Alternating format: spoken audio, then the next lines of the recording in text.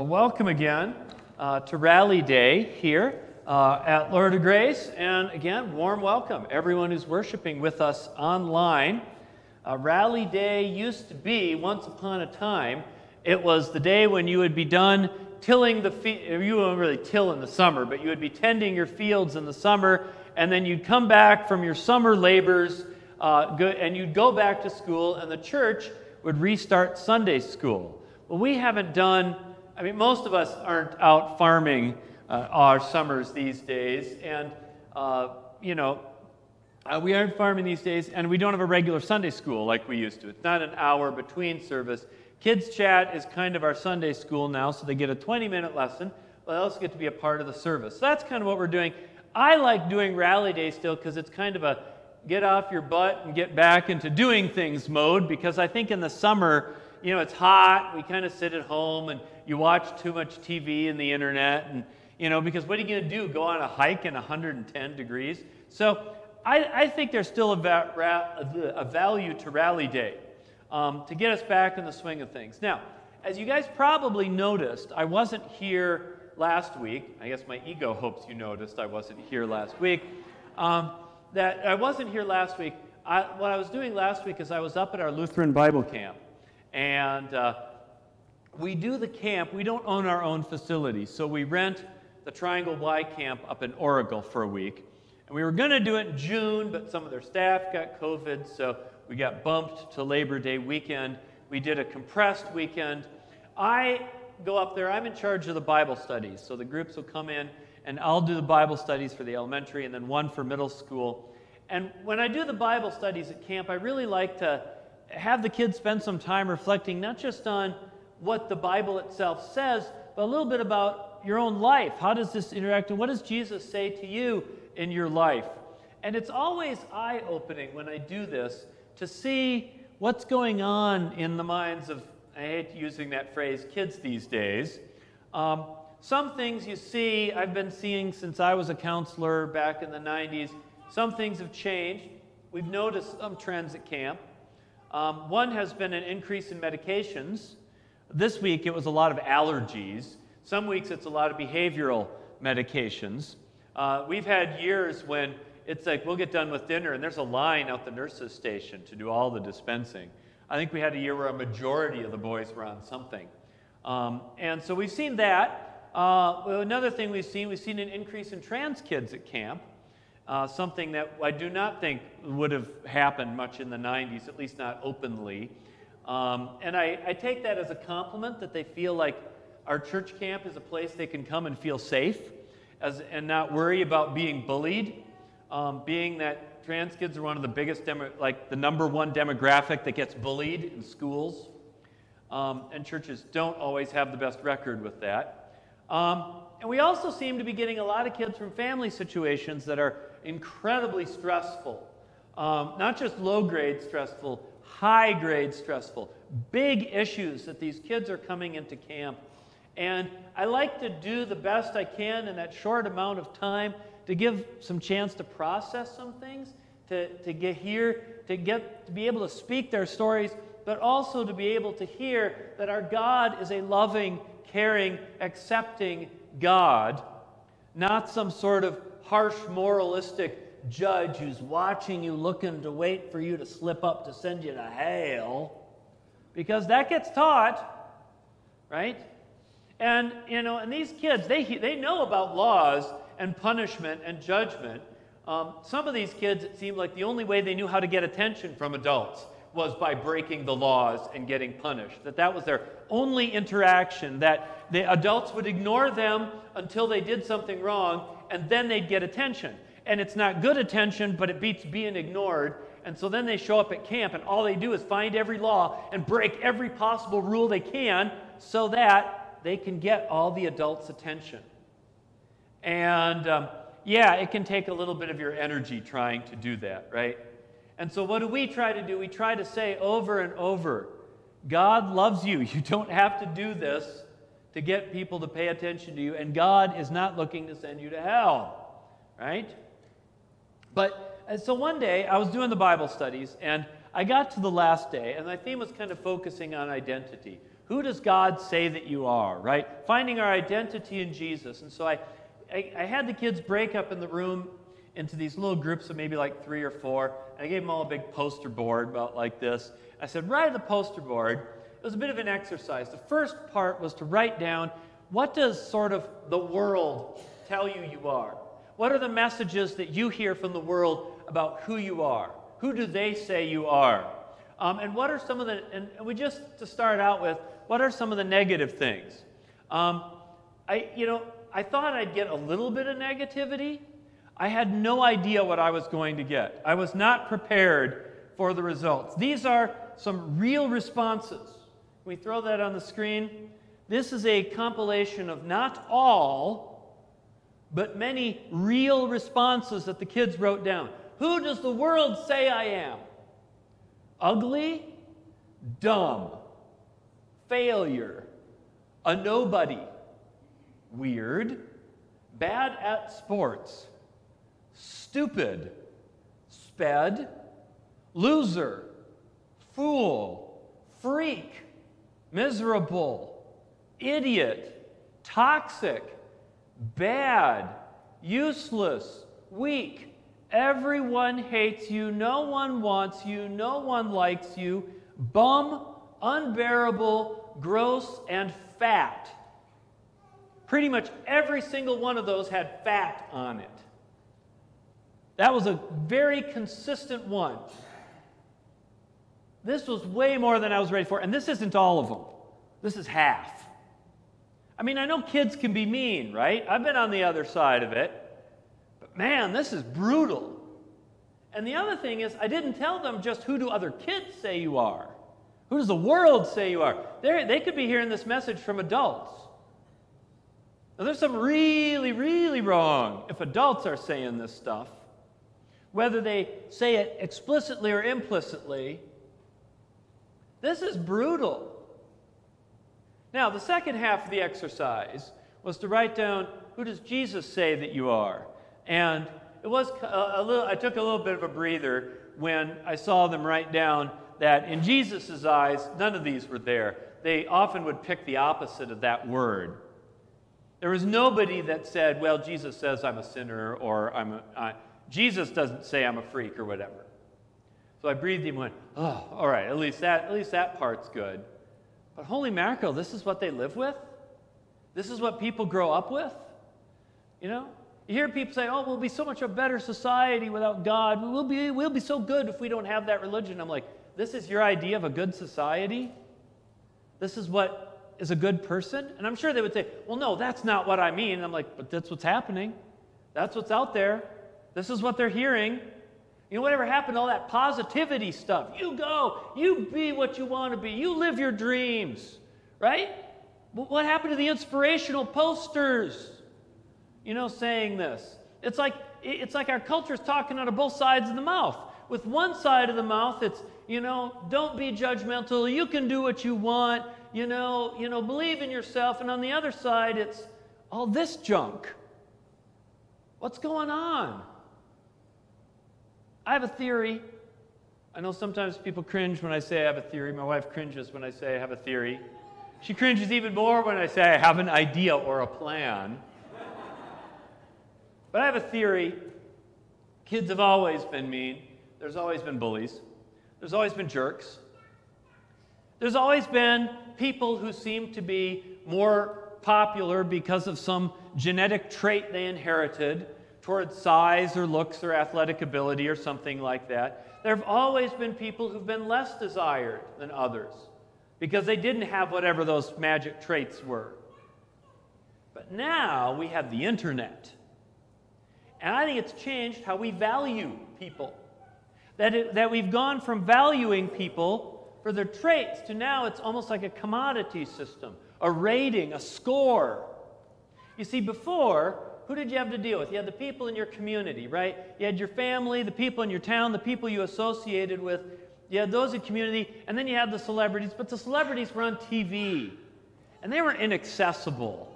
You know, there's no way to get from here into the TV unless you're on Willy Wonka. That was an impenetrable layer. And the celebrities, we all knew, they don't live real lives. They live in those Hollywood mansions and do their own thing. But now we have Instagram, and you can see the celebrities. You can interact with them, or interact with their social media managers pretending to be them. But you can interact. You can click on Beyonce's picture. You can like and share, right? You can hit a button.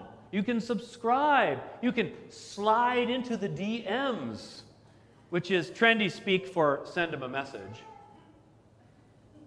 It always sounds so nefarious. Slide into the DMs. Maybe sometimes it is. I don't know. No one slides into my DMs on Instagram. Ooh, that middle-aged white guy, I want him. So you can do this, and you can do this with celebrities, and I think it gives you the illusion that they're a lot more attainable and normal than they really are. That they're a lot more, that it's a lot more accessible. And that's kind of the illusion they're trying to give, right? That I'm both super gorgeous. Look at this picture that I had professional lighting people set up, right? I had a professional photographer with professional lighting. I didn't just happen to be standing on that rock in Sedona. I just happened to be wearing a perfect outfit with no sweat at all to get to the top of that rock in Sedona. But that's the illusion. So it's both the illusion that look at how perfectly beautiful I am and how great my life is, and on the other hand, how accessible I am. Well, if people are accessible, it starts to get us thinking that this is attainable, that this is natural, that this is normal. And so what does it do? It makes that ever smaller percentage of the population who have those extremely rare gifts of looks and money and prestige, and it makes us think that that is what a winner looks like, and it makes a lot more of us into losers. It may not be realistic, it may be all through a filter, but it makes a lot more of us feel like losers, because nobody can live up to that. Not many of us can, right? And what it's done is instead of making us more accepting of differences, it's made us less accepting. It's made us more critical. Now, in some ways, we are better as a society, right? There are certain things that I think we are more accepting as. The fact that trans kids can come to a Bible camp and not worry about being bullied, that says a lot, right? There are things we don't say to people that we would have said 2 generations ago. Some things are better, but it's still okay, I guess, to call people worthless and stupid and fat. Is that a whole lot better? Or have we simply changed where we direct the meanness? We have a world where a small number of people are marketing themselves and becoming an ever more desired commodity, and more of us become a less desired commodity. And our value as human beings becomes something that is commodified, something that can be measured, bought, sold, promoted, and marketed. Right? You market your face, your smile, your travel options. And you measure that value by clicks and likes and the desire of strangers. That's really what you're trying to generate, right? The desire of strangers. The more desired you are, the higher up you are. It's all very unnatural. It's natural in a way, but not on this scale. Which is why I come back to the gospel, and I believe that it's so important to teach this, because it's important to send a different message out there. That while the world puts a price on you, to God you are priceless. To God your worth is not a compilation of accomplishments and money and looks and likes. It's just because. God loves you and values you just because God does. Because that's what loving people do. That's what a loving God does. He doesn't put conditions on love. I think about how Jesus treated people and how he spent so much of his ministry with people who were outside any sort of system. Prostitutes, zealots, women possessed by demons, homeless people, and the chronically ill. He spent so much of his time with people who'd never get him clicks. And they were not people that'd even get him somewhere in his time, but they were people that he loved because God loves. And so then he tells this parable. right? There's many parables that start with, and Jesus was eating with sinners and tax collectors. A. B. Jesus tells them a parable. This happens a lot. This parable is the one of the lost sheep, right? And yes, we end up with a gospel full of sheep stories because that's where Jesus grew up. I'm sure if Jesus had grown up in Rome, we'd get lots of alleyway and centurion stories or something. I don't know. But right? So how does this go? As I was telling the kids, you have a shepherd, right? And he's got 100, so we've got 100 sheep, and it's one person in charge of all those sheep. And that's actually pretty typical, because staffing 2 was hard. So they'd have one person, and the one person would always be on the lookout for sheep that would wander away. And when the sheep would, yes, they could pull the crook, or they'd throw a rock. And I got this one firsthand from a shepherd from Jordan. So I got good firsthand knowledge. Well, now he's a Catholic priest in D.C. But he used to be a shepherd in Jordan, and he said that's what they would do. A sheep would go too far, and you'd chuck a rock. And the idea was to throw it over them, and it would hit the ground, and the sheep would go, "Bah!" and then run back. That's why David was so good at throwing rocks, is because that's what he would do. The sheep would go, and he'd go, and he'd chuck it, right? And you do that, but at a certain point, if they're too far away, you got to make a call. Can I go and get that one and not lose those? And the honest human capital calculation that we make a lot of the time is cut your losses and let it go, because you don't want to risk the 99 for the one. And that would be the normal calculation. Herd animals themselves do it all the time. Right? Go on National Geographic, watch those herds of bison going, and there's a little one and it slips on the ice. The others just keep going, and the wolves, they thrash away. Where's the mama? Where's Mama Bison? Well, Mama Bison's not going to step out from the herd to save that one. You cut your losses and move on.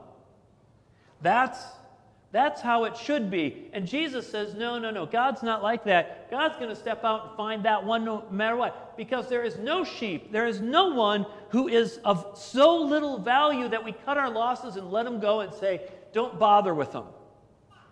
To everyone, God is that. God is that valuable, values everyone that way. That God will do the irrational and go after the one. Trust the 99 are okay. And why would God do that? Because in God's eyes, every sheep has value. No one is beyond help. No person is not worth the time. In God's eyes, we are not commodities. Our value is intrinsic. It's not determined by a vote or by the desiring of others. And it's a message we need to say over and over and over. The purpose of the church is not to be the place for the people who have it all together to come together and grow. And the purpose of the church is not to be the most together-looking church so that we will attract through desire that way. Because I know places that will do that. A church planter online, he said, no, you want the rich, beautiful people first, because then people will follow them. You worry about the poor later, he said. And while it may make good business sense, I kind of go, is that really how you want to grow your church? You want to draw people in? Because it does. Youth groups run into this problem all the time, right? You got the popular kids, the unpopular kids. You try to get them together. I've seen popular kids leave youth groups. It's bad for my reputation. I'm like, well, I'm not going to kick people out, to keep you. If that's how you feel, you're not hearing my sermons, right? The purpose, that's not how the church is supposed to work. That's not our God. God doesn't desire what we desire, but desires all of us to have a place in the kingdom. Our value is infinite and intrinsic. And so I say, do you believe it? When we get back to our work at church, I have to remind myself of why it is we do what we do.